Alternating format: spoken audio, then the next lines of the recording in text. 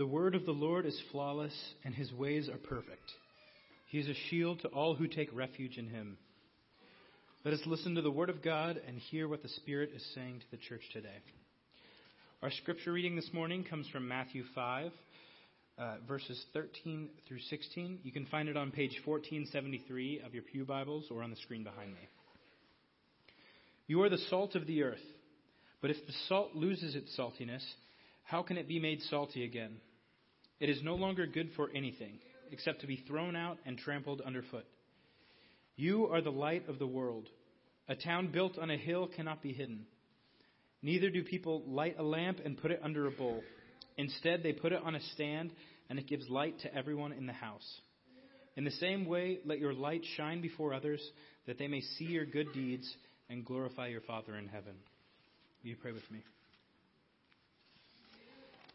Guide us, O Lord, by your word and Spirit, that in your light we may see light, in your truth find freedom, and in your will discover your peace.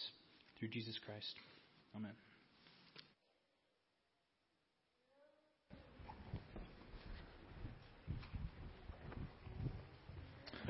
Well, good morning. You know, as many of you probably know, I grew up in Kansas and spent the first 22 years of my life here. And then after college, spent about 10 years away. A couple of years traveling around the U.S. and Canada with a band, and then a few years in Indiana, 3 years in Chicago, 3.5 years or so in Canada, until I was blessed to have an opportunity to come back close to where I grew up, which was wonderful. There were a lot of things I missed about Kansas, believe it or not, while I was gone. I enjoyed every place I lived. There's great people everywhere. God's creation is beautiful in every location. But there were certain things that I truly missed about Kansas. Number one, of course, was the access that I have now to my family, to see my parents, see my brother and his family, my sister and her family, and then to have access to some of my friends on a more regular basis. So that was the number one thing that I missed about not being in Kansas. But one of the things I truly missed the most was the sky. I grew up in the country. I was so used to being able to look out and see these big, wide expanses. See the sky high, see the horizon and long, and see the sunrise and see the sunset. I always have loved that. And living in other places, I didn't always have the opportunity to be able to appreciate the sky and to enjoy the sky. I don't know about you, but whenever the sun comes up or the sun goes down, my eyes are just drawn to it. There's something beautiful and compelling about that as you look to the horizon. For centuries, people have looked to the horizon, haven't they? If you're on a ship in the ocean, you look to the horizon looking for land, or if you're in trouble, you look for the sails of another ship. If you're in the desert and you've been traveling for days, you look for trees because you think there might be water instead of just miles and miles of sand. If you're in the mountains and you're stuck through the night, you look to the horizon waiting for the sun to rise because you know it's going to get warmer, and you hope that day is going to bring rescue. Regardless of why you look to the horizon, when we look to the horizon, we look for guidance, we look for landmarks, we look for signs of what's going to come. We look to get a sense of the big picture, a panorama of our world around us. So today I'm going to ask you to, with me, look at the horizon. I'm going to ask you to look at the horizon, to look at the big picture, and to look at where heaven and earth meet, where God's purposes intersect with our lives, and to look for what's coming next. To look beyond today and ask God to open our eyes to the world around us, to what He wants to do in us and through us. To look, to really look. Every day you can go to a website or a newspaper or a magazine, and inevitably there are going to be articles by journalists or researchers, by scholars, by cultural observers about the decline of the church in matters of faith in North America, in the U.S. There'll be articles about how increasingly people are pulling back from the structured church, from belief in God, from belief in faith. Especially each generation, it tends to get lower and lower. National church attendance now runs a little bit less than 20% of people in church on a Sunday morning. In parts of the country, it's much lower than that. Studies show that increasingly the views of people inside the church on a variety of topics are getting closer and closer to those views of those outside of the church. And to our dismay, the church and those in the church are viewed more and more in a negative light, especially evangelicals. One could say pretty accurately that it's challenging times for the church in America. But challenges are merely opportunities disguised as obstacles. Today there's more spiritual need in our country than there has been for a very, very long time. And so we are called upon to open our eyes to see the big picture around us. And out of faith and out of courage and out of trust in God, ask Him, what does He want us to do about what's going on in our world? So before we look at this big picture, look to the rise and look big picture, I want us to, for a moment, focus our vision more narrowly. So I want you to think about the people that you work with, or the people that you go to class with, or the people who are on your team, the people in your neighborhood, people in your family, your circle of friends. Picture them in your mind, specific people with names. How many of them know Jesus Christ?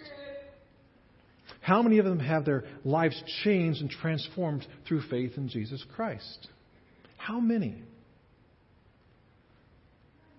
In the Gospel of John, chapter 4, there's a powerful story. I referenced it last week, but I want to dig into it a little bit more. The Gospel of John, where Jesus stops to talk with a Samaritan woman at a well. It's on the outskirts of town. The disciples have gone in town to look for something to eat and to scout things out. And Jesus is hanging by the well, and a Samaritan woman comes to the well. She's by herself. And she comes to the well, and Jesus and she begin to interact. Now, we must understand that in Jesus' day, Samaritans and Jews did not like each other. Sort of like Palestinians and Israelis today. They did not get along at all. They did not like each other. They did not think well of each other. And in Jesus' day also, in addition, most men viewed women as inferior. So when Jesus talks with this woman at the well, the Samaritan woman, He takes on two taboos at the same time. And so after Jesus treats her with respect, after Jesus speaks truth into her life, after Jesus shows her love and does not reject her because of her lifestyle, we're told that she'd been married 5 times and is living with a man who's not her husband. So it's on number 6. After Jesus shows her love and acceptance, Jesus' disciples return and they're stunned. They are surprised that He is giving her the time of day. They don't know what to say to Jesus. And so in their awkwardness, not sure, we can't really confront Jesus about this. What do we do? Hey, you want something to eat? So they offer Jesus some food. Listen to how Jesus responds. I have food to eat that you know nothing about. My food is to do the will of Him who sent me and to finish His work. Open your eyes and look at the fields.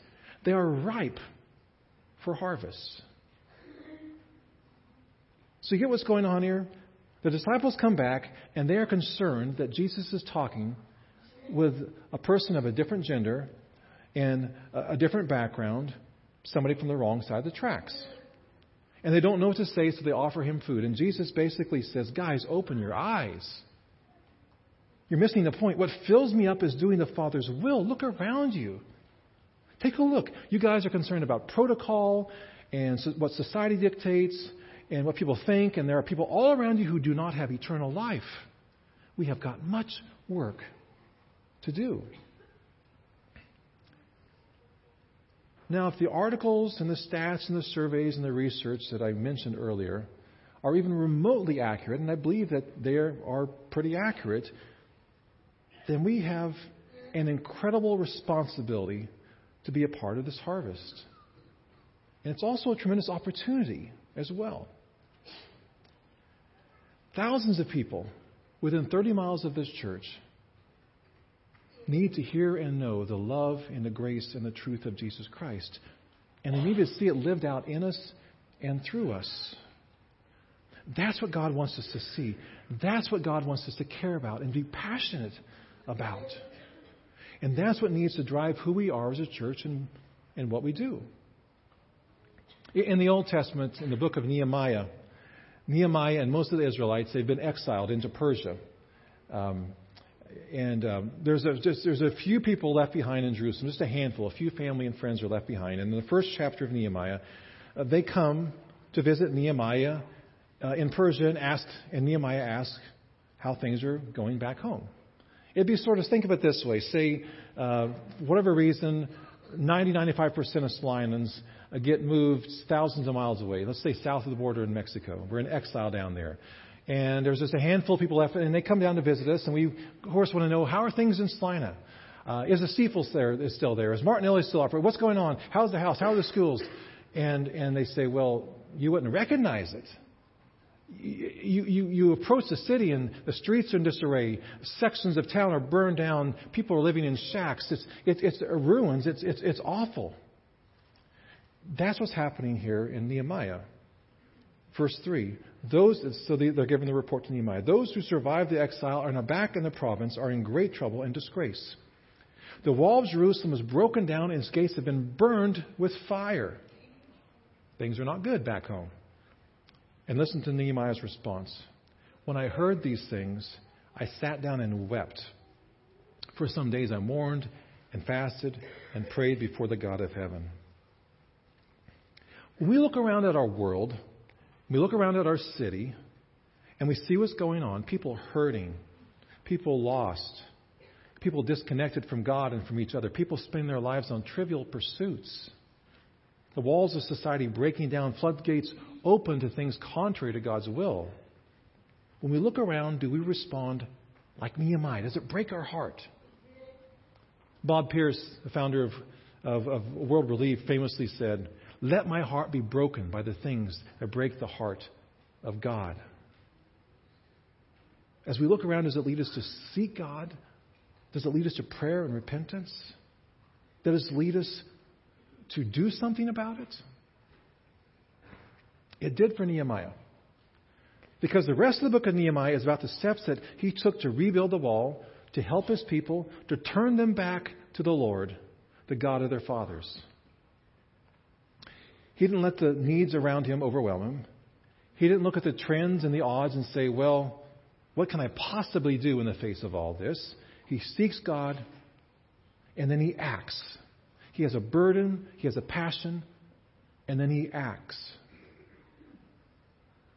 I'm guessing most everybody here has seen Titanic, the movie, or at least heard of the story. And for the most part, even though they took some artistic license, they got most of the elements right. The Titanic was seen as unsinkable. It did hit an iceberg and sink, killing hundreds of people.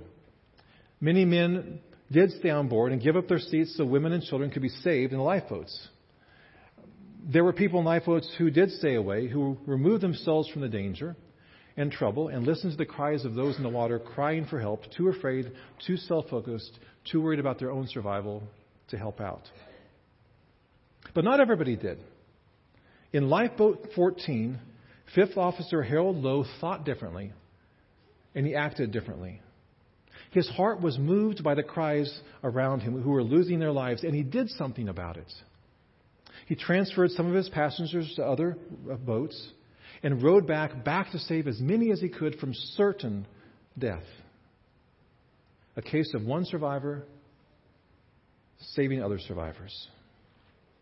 Isn't that what we're called to do as Christians? We are saved from death. We are saved from sin. We're saved from separation from God. And we're called to go back into the world, aren't we? To respond to the cries for help, to do all we can to save as many as we can, because the fields are ready for the harvest and the needs are many. Lifeboat 14. Wouldn't that be a great name for a ministry or a church? Would not it be great to be known as a church, as a people that when everybody else runs out and runs away from the issues, we run back and we run toward when faced with the needs of the world around us. We think and we act differently. That's what the early church did.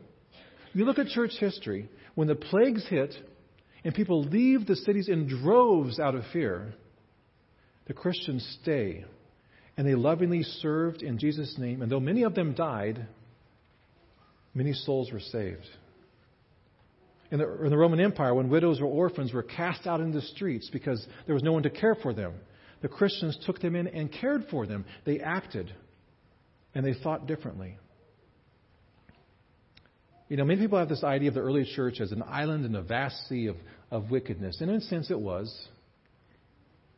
But just because they were an island, and just because they were a minority, and just because they were misunderstood and not well thought of, they didn't hunker down. They didn't stay to themselves. They didn't try just to survive, protect me and mine. They didn't try to avoid getting. They infiltrated society. They changed society. They transformed society. They were, as the Bible says, in the world, but not of it.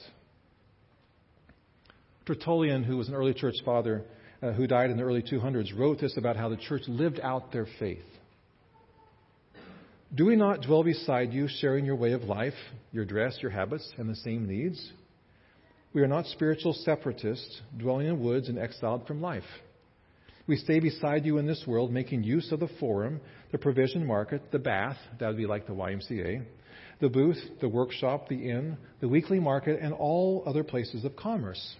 We sail with you. We fight at your side. We till the soil with you and traffic with you. We likewise join our technical skill to that of others and make our works public property for your use. In the world, but not of it. We are called to do the same. In the passage that Dom read just a few moments ago from Matthew 5, it's at the beginning of Jesus' Sermon on the Mount. And Jesus is truly trying to make a point about who we are to be in this world.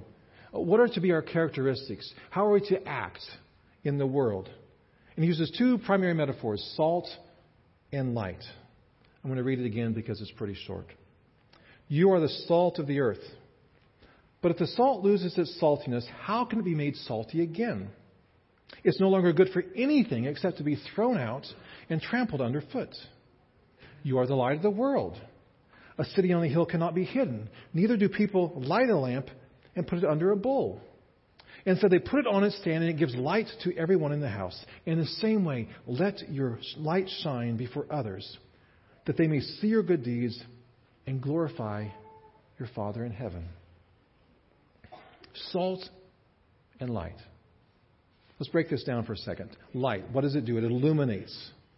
It shines in the darkness. It keeps people on the right path, keeps them from stumbling or falling. Light gives off warmth.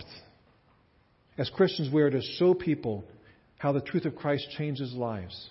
We are to stand out in the world by living with different values and priorities and beliefs. We are to lovingly offer guidance and help to people. We are to give off love and grace and warmth in all our interactions. Jesus calls us the light of the world, and a light cannot be seen if it's hidden, if it's kept inside the walls of a church, the walls of our homes. Our lives are to point people to Jesus Christ for the glory of God the Father. As Mother Teresa put it, I'm a little pencil in the hand of a writing God who is sending a love letter to the world. Salt. Salt is a preservative. You sprinkle on meat to keep it from spoiling, to make sure it's useful later on.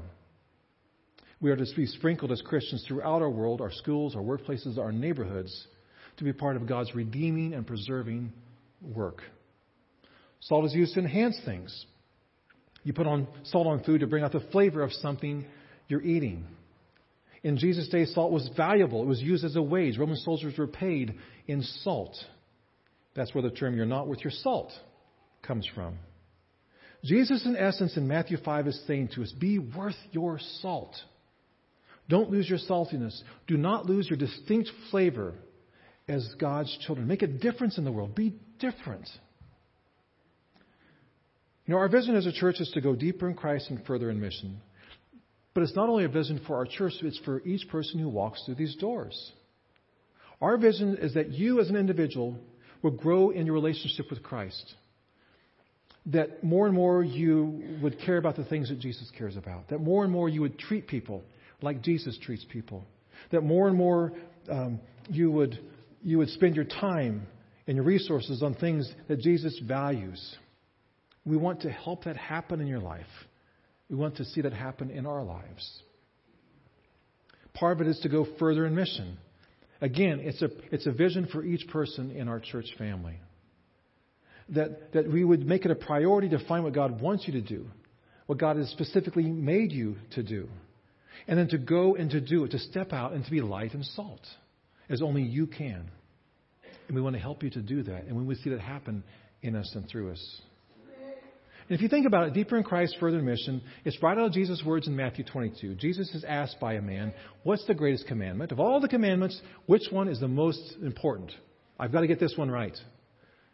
And Jesus says, love the Lord your God with all your heart, your soul, your mind, and your strength. In other words, love God deeply and passionately with everything you are and everything that you have. Go deeper with Jesus. And then Jesus adds, the second is like it, love your neighbor as yourself. In other words, treat other people like you'd want to be treated. Give them the benefit of the doubt. Treat them with respect. Treat them with care, with intentionality. Love them as you would like to be loved. Go further in extending that love of Christ to others. Deeper in Christ, further in mission. You cannot have one without the other. You cannot say you love God, the Apostle John says, if you don't love your neighbor. You cannot say you're growing spiritually if you're not reaching out to other people in Jesus' name. So what would it look like for you and your family in the coming year to go deeper in Christ and further in mission?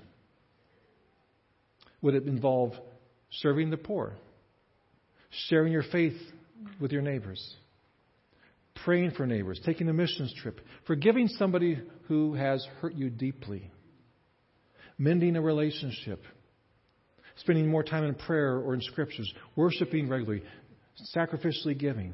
What would it look like to go deeper in Christ and further in mission?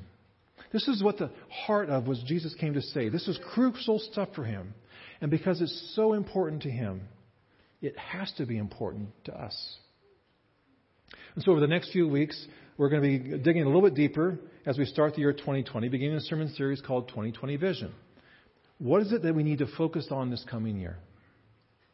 How would God have us move forward? What are the things that will help us to truly fulfill Jesus' commands, to go deeper in him and to go further in a mission, to love others and to love God? You know, as a church, we have an incredible history. We have been so blessed. We have so much to be thankful for. But with great blessing comes great responsibility. Jesus said as much in Luke 12, where he said, to whom much is given, much is required. And we have been given much in the way of people, of facilities, of resources, of opportunities. God expects us, God is calling us to follow in the footsteps of the early church, in the footsteps of our forebears here at First Covenant, to follow in the steps of Jesus and to be light and to be salt in a broken world filled with broken people like you and me that desperately need the grace and the love and the joy and the hope and the peace and the life that only comes through him. May it be so. Let's pray. Father, we're so grateful that you are God who reaches out to us, who loves us, who has a burden and a heart for each person that you have ever created in your image. Lord, we confess to you that so often we do not share that same burden. We confess to you that so often we can put our energies and our focus and our time into things that really aren't eternal, things that should be much lower on our priority list. And so, Father, we pray that you will grow within us this coming year a deeper burden to help others meet you and to know you, to go deeper in you, and to go further in our calling, Lord, in our church, in our community, in our world. Lord, we thank you for the wonderful ministry that has happened in our church, and we simply want to be people who build upon that, to go deeper and to go further, to be found faithful stewards of the things you've entrusted to us. So, Lord, give us a vision for our families, our neighborhoods, our coworkers, our schools, that we would truly have the eyes that you want us to have to look at the big picture and what's truly important to you, the things that Jesus focused on. So help us, Lord, to do that. In Jesus' name, amen.